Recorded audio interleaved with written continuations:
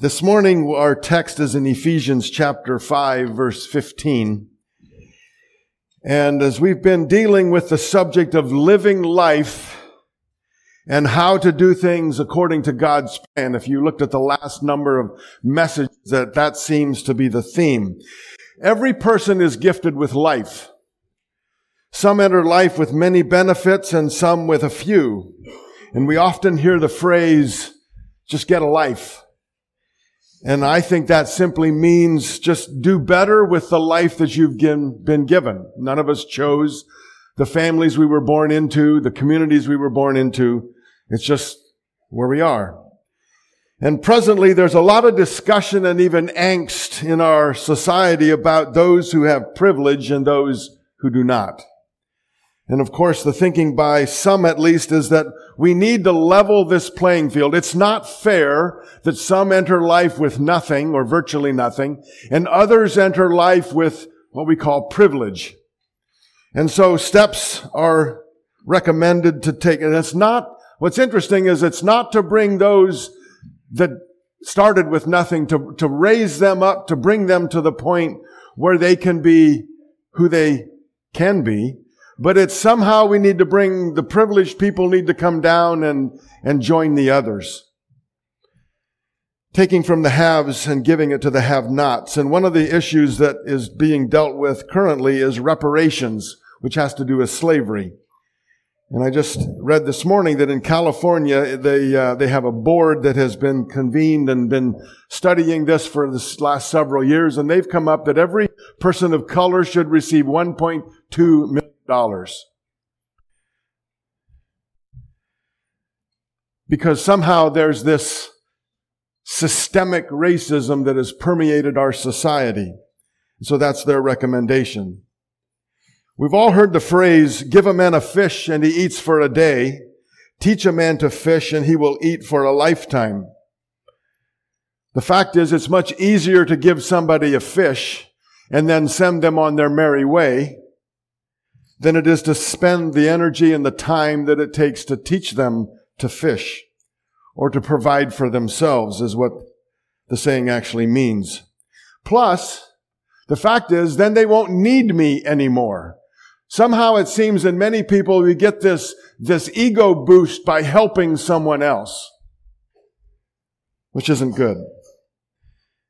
And many of the helpful programs in place are designed to create ongoing dependence and not sufficiency. Sorry. In our church library, there's a book titled When Helping Hurts. And if there's a book that I could require you to read, that would be one of them. So I invite you, any of you that are interested in that, to seek that book out and to read it. When Helping Hurts. It talks about this and other issues as well. But it helps us understand from the other side, the non-privileged perspective on how just giving fish is really counterproductive. So all of that said, this morning we're back looking at the subject of living life God's way.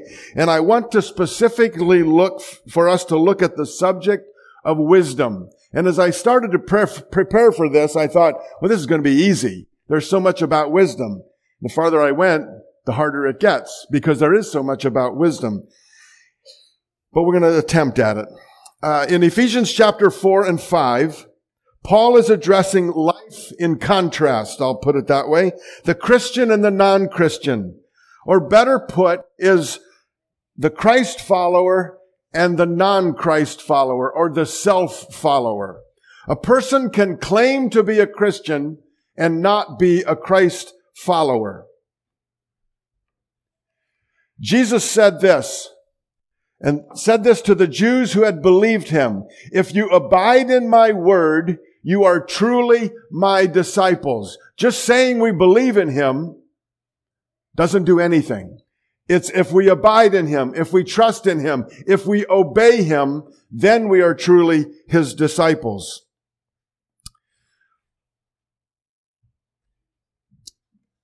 In Ephesians chapter 4, verse 17, why don't we read this together? Now this I say and testify in the Lord, that you must no longer walk as the Gentiles do in the futility of their minds. Say that word, no longer. Words, no longer. No longer. What that tells us, Paul is saying to the church in Ephesus to no longer walk as the Gentiles do. Meaning, at one point they did. So stop doing what you were doing and now do something else. No longer walk in the futility of their minds. And then in chapter 5, verse 1, he tells us, therefore, be imitators of God as beloved children. Say, imitators of God. Imitators of God. So we're to no longer do as we once did, but now we are to be imitators of God, our Heavenly Father. And then our text in verse 15 of chapter 5, 15 and 16. Look carefully then how you walk, not as unwise, but as wise, making the best use of the time because the days are evil. Don't live like fools in this world, but like those who are wise. There are two kinds of people that Paul is talking about, the wise and the foolish, the wise and the unwise. And he says that we're to redeem the time. Your clock is ticking. The world's clock is ticking. And we all know we're getting older every single day. And sometimes we can feel that. That clock just keeps ticking. So Paul says, redeem the time. Make use of the time in the best way possible. Time is of the essence. And there are a couple reasons he gives us. One is because our Heavenly Father is wise. We're to imitate him because he is the epitome of wisdom. And the second is because the days are evil. Things seem to be getting worse. I just heard this week that the communications director of the Ohio Right to Life was fired because she put on her personal X account that our only hope is in the Lord Jesus Christ alone. And they fired her. They said there was other reasons too. But it created this big discussion, this big blow up because she was part of Ohio Right to Life. So we can't say that anymore without there being trouble. That's just one example. Wisdom. And I'll be the first to admit that is a subject that is, well, it's as big as our universe. It encompasses everything. And there's no way that anyone could probably do justice in speaking on this subject, but we're going to attempt to scratch the surface a little bit this morning. In the Old Testament, there are 5 books that are classified as wisdom literature. Job, Psalms, Proverbs, Ecclesiastes, and the Song of Solomon. Wisdom literature deals with how to live well. We often hear that Solomon was the wisest man who ever lived. You ever heard that? How do we know that that's true? In 1 Kings chapter 4, verses 29 through 34, listen to what Jeremiah, who wrote 1st and 2nd Kings, said. God gave Solomon wisdom and very great insight and a breadth of understanding as measureless as the sand of the seashore. Solomon's wisdom was greater than the wisdom of all the people of the East and greater than all the wisdom of Egypt. He spoke 3,000 proverbs and his songs numbered 1,005. He spoke about plant life, from the cedar of Lebanon to the hyssop that grows out of walls. He also spoke about animals and birds, reptiles and fish. From all the nations, people came to listen to Solomon's wisdom, sent by all the kings of the world who had heard of his wisdom. But that's just what Jeremiah thought. What did God think? Back up a few chapters, one chapter, and in chapter 3 of 1 Kings, verse 10 through 12, the Lord was pleased that Solomon had asked for wisdom. When Solomon became king, the Lord came to him and said, ask for anything you want, and I'll give it to you. And Solomon asked for wisdom to rule the people well. So God replied, because you have asked for wisdom in governing my people with justice and have not asked for a long life or wealth or the death of your enemies, I will give you what you ask for. I will give you a wise and understanding heart, such as no one else has ever had or ever will have. That's what God said about Solomon. But that presents us with a problem, doesn't it? Solomon, at least towards the end of his life, doesn't seem to have been all that wise. He made some very, very foolish, unwise choices in life, to the extent that he ended up worshiping idols. Someone has said this, the story of Solomon is a sad object lesson, a moral tale. Failing to heed God brings destruction, and Solomon systematically failed to heed God. We'll come back to Solomon later. So what is wisdom? As we think about that word, wisdom, what is it? In Webster's 1828 edition, he writes this, the right use or exercise of knowledge. That's nice. Sorry, Mr. Webster, but that's not clear enough for me. Because who determines or how do we determine what right use of knowledge is? The right use. Somebody has to decide this is right use or this is right use. Let me give you an example. A couple of weeks ago, Jim was preaching. You remember he was up here? And he said something. And I can almost remember verbatim what he said. He said, Mike, these nails are sticking up. Did you use the word you drive them in? I've felt these nails for I don't know how many years. Rob's not here this morning. I know he's felt them for 50 anyway. I've got a solution. We are going to take care of those nails once and for all. All right? I'm just tired of it. So here we go. Should I? I pounded those nails in 20 times over the years, and they keep coming out. Okay. Took care of them, Jim.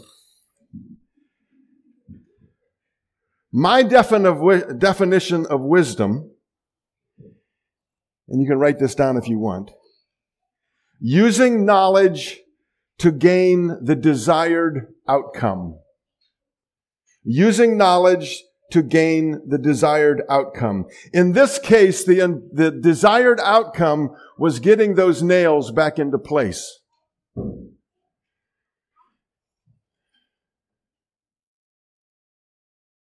The nails are driven. And if I'd have driven them the way I felt like driving them, they'd have really been driven. But that would have been the least of my worries, right? The nails would have been embedded. The podium, the pulpit would have been destroyed. I used my knowledge how to use a sledgehammer. I used my knowledge in how to drive nails. But the desired outcome was not quite what I expected or what any of us expected. It fell far short of the ultimate goal. There was knowledge, but it was not wise, was it, if I'd have gone through with it? There are three kinds of wisdom that I want us to consider, and I won't cover them all today. We'll basically get to one of them today. The first is practical wisdom. The second is worldly wisdom, and the third is heavenly wisdom. So let's look at the first one, practical wisdom. We use this every single day. How many of you have ever heard of Benjamin Franklin's Poor Richard's Almanac? Have you ever read any of it? We use statements that he says all the time. All the time. It contains weather forecasts, legal and medical information, snatches of poetry, inspirational literature. It was published annually for 25 years, and his goal through that was to make people wiser in a moral sense. Now, Benjamin Franklin was not an evangelical Christian. Some say he was a deist. We can argue that. Some of the most famous statements or sayings that he had in Poor Richard's Almanac: well done is better than well said. Haste makes waste. Early to bed, early to rise makes a man. Okay, you remember that. And he also said, don't drive nails with a sledgehammer. No, he didn't say that. There's another one he didn't say. I forgot one right here. He didn't say a penny saved is a penny earned. He never said that. It was something kind of similar, but it means something completely different. Anyway, they make practical sense for life, practical wisdom, as do many of the proverbs that are written in our scriptures. Proverbs 27:14. If anyone loudly blesses their neighbor early in the morning, it will be taken as a curse. So if I go to Todd's house tomorrow morning at 4:30 and I walk outside his bedroom window and I said, hey, Todd, good morning.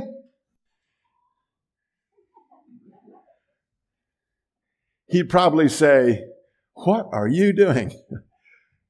Proverbs 25:17. Don't visit your neighbors too often, or you will wear out your welcome.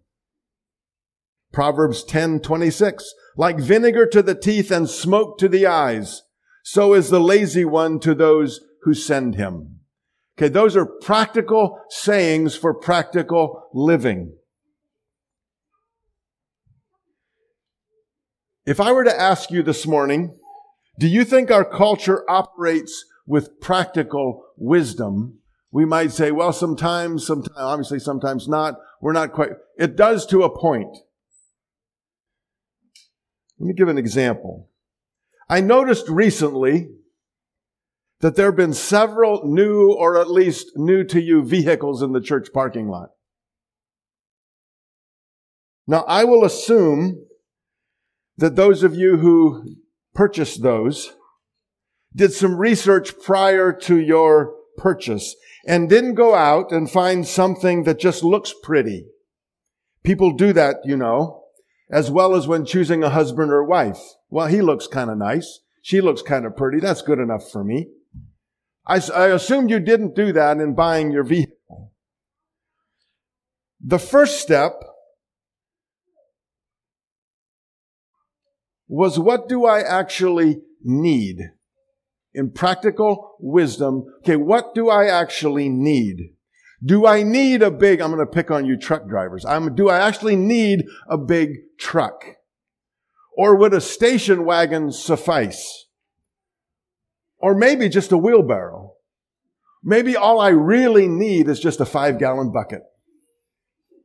We can convince ourselves, right? But that's the first step. Okay, what do I need? And then once we decide what we need, we go to the next step. What's it going to cost? Do I have the resources to pay for this vehicle? All of us do, or we should do, a needs-based cost analysis. We go through all those steps. That's how practical wisdom works. Or at least it should work that way. But that takes time, and it takes effort. And the fact is, the sale ends tomorrow. This deal won't last long.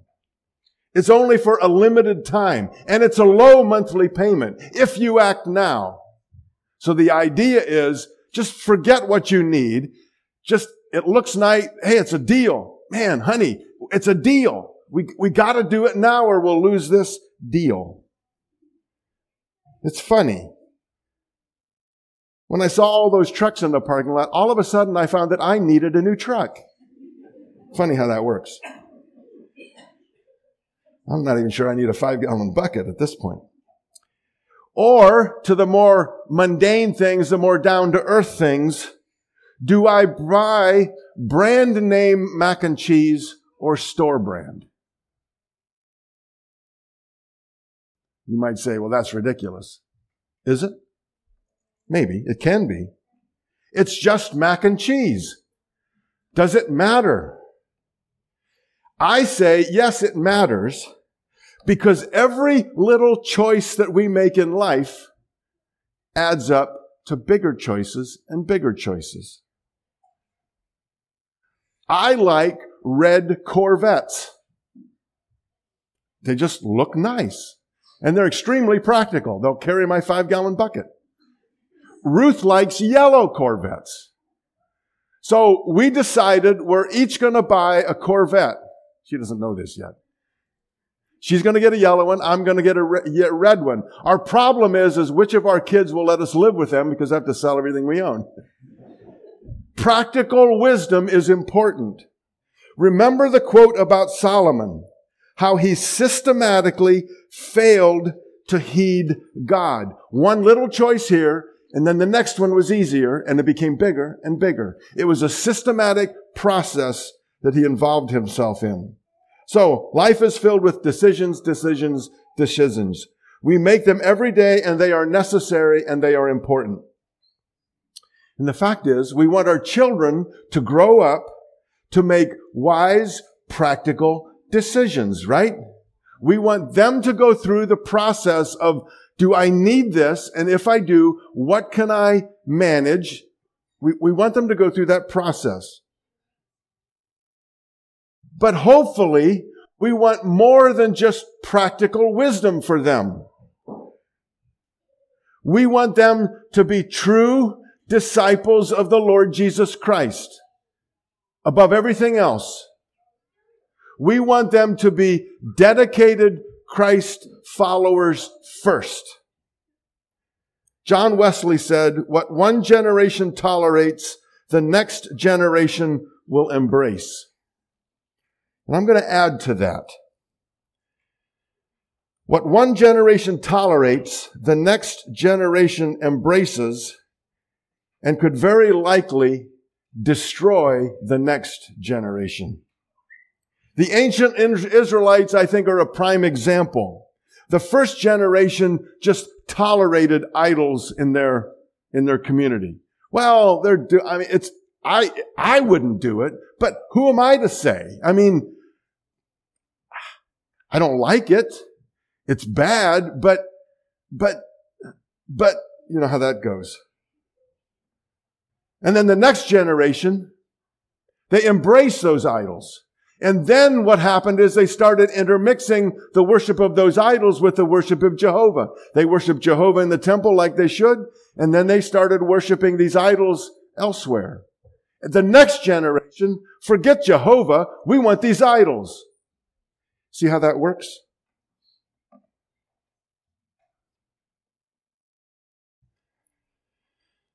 There's a pastor in a large church in Marietta, Georgia. I read about Miles Rutherford. Ben, you'd like his hair. We are one generation from a godless society. And he is so true. Because if we start shoving off things here, the next generation is going to, well, what do we need that for? And then it's all downhill from there. Every little decision matters.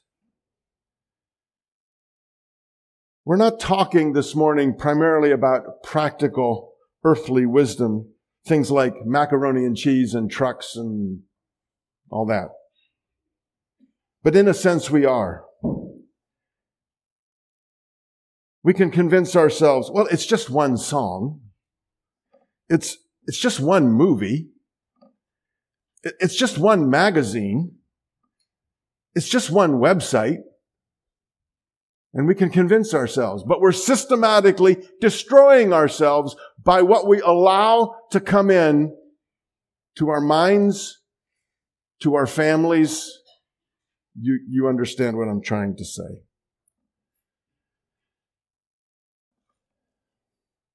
Remember the question at the very beginning. How and who determines what is right use of knowledge? In James chapter 3, and I know Jim is preaching through James, but sorry, Jim, I got here first. You can elaborate because we'll have long forgotten this anyway. Who is wise and understanding among you? He's asking a question. By his good conduct, let him show his works in the meekness of wisdom. But if you have bitter jealousy and selfish ambition in your hearts, do not boast and be false to the truth. This is not the wisdom that comes down from above, but is earthly, unspiritual, demonic. For where jealousy and selfish ambition exist, there will be disorder and every vile practice. James is dealing with worldly wisdom, and we'll get into that more next time. But that question that he asks,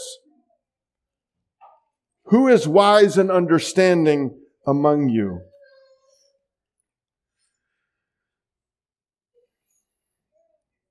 It's not the ones who get all the good deals that he's talking about. It's not practical wisdom.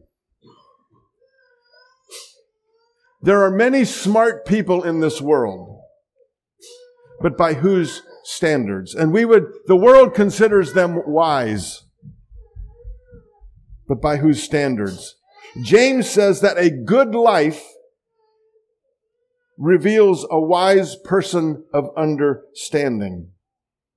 Practical wisdom comes with limitations. Being wise is not everything an end in itself. It's not the goal to be practically wise. It's important, and we should seek to do that, but that's not our ultimate goal, is just to be a wise person by earthly standards. It's meant to lead us somewhere beyond. James says that wisdom shows itself in deeds done in humility. A person with great practical wisdom we must guard ourselves against arrogance and self-sufficiency. Meaning, we must not let our practical wisdom go to our head. Do you know how smart I am? That was Nebuchadnezzar's problem. As he walked on the roof of his palace, look what I have made. Look how practically how my wisdom is just so grand and great. And God says, your time is up. That's it. It went to his head. Solomon, and I think here we find a warning. He was the wisest man, practically speaking, but he was a fool in the things of God. And that practical wisdom led him astray. Solomon began to amass all of the very things that God forbid for the kings of Israel. In Deuteronomy 17, we read of them. Horses. Nothing wrong with horses, as long as they're in someone else's pasture. There's nothing wrong with that. But God said, as a king, you are not to amass horses. You're not to amass wives and silver and gold. Why? Horses could lead to a sense of military superiority. Wives would be a means of forming political alliances with neighboring nations. And wealth, because it would give a sense of security. It all made practical sense, but it was his downfall.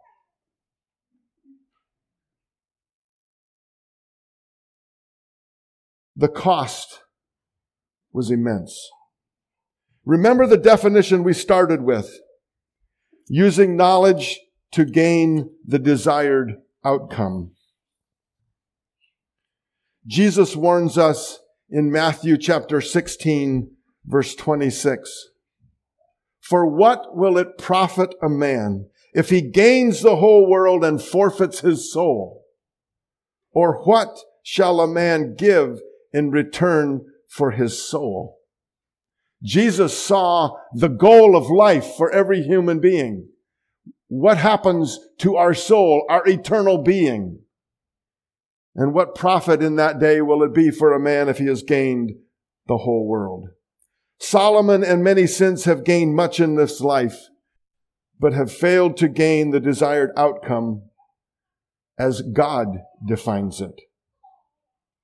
And there is where we find the answer to who determines what right use is.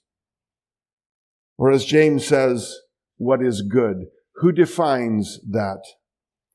Proverbs chapter 9, verse 10. The fear of the Lord is the beginning of wisdom, and knowledge of the Holy One is understanding. The fear of the Lord is the beginning of wisdom. It is the foundation where all wisdom derives where it comes from. The Lord is the one who defines what is good and what right use is. Nothing else and no one else does. All practical wisdom may be useful for the short term, but without the Lord being the foundation, it is doomed to ultimate failure. Fear of the Lord is defined this way: the continual awareness that our loving Heavenly Father is watching and evaluating everything we think, say, and do. And I would even suggest He's even watching which macaroni and cheese we buy. That may seem foolish, but let that roll around in your minds for a while.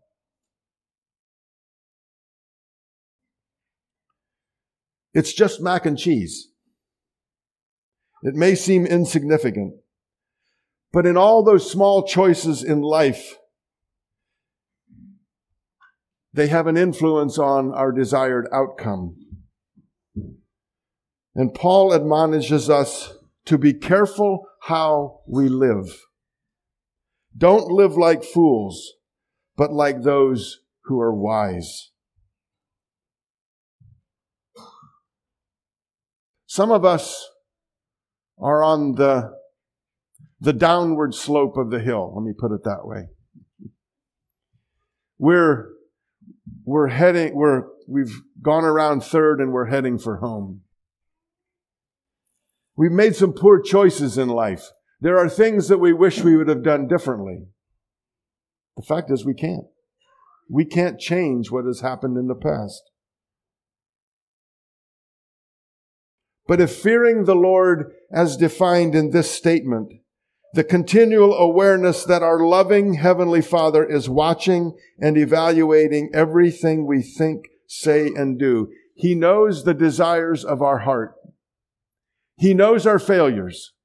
And He knows the effect on others that those failures have had. But He is our loving Heavenly Father.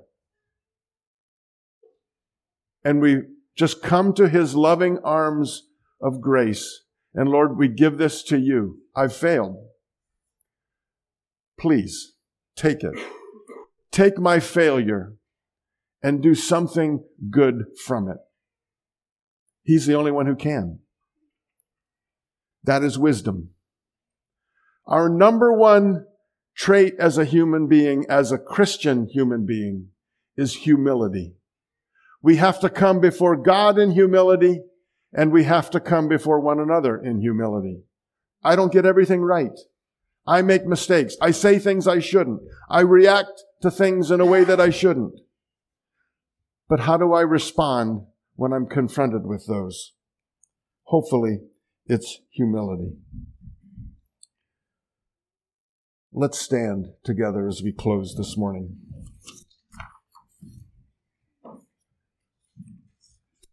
Father, this morning we thank You.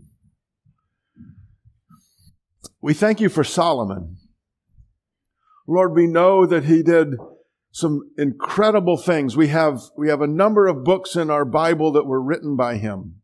The Proverbs, nuggets of truth that are for practical everyday living, and also in our long-term view of reaching our ultimate goal of being in Your presence.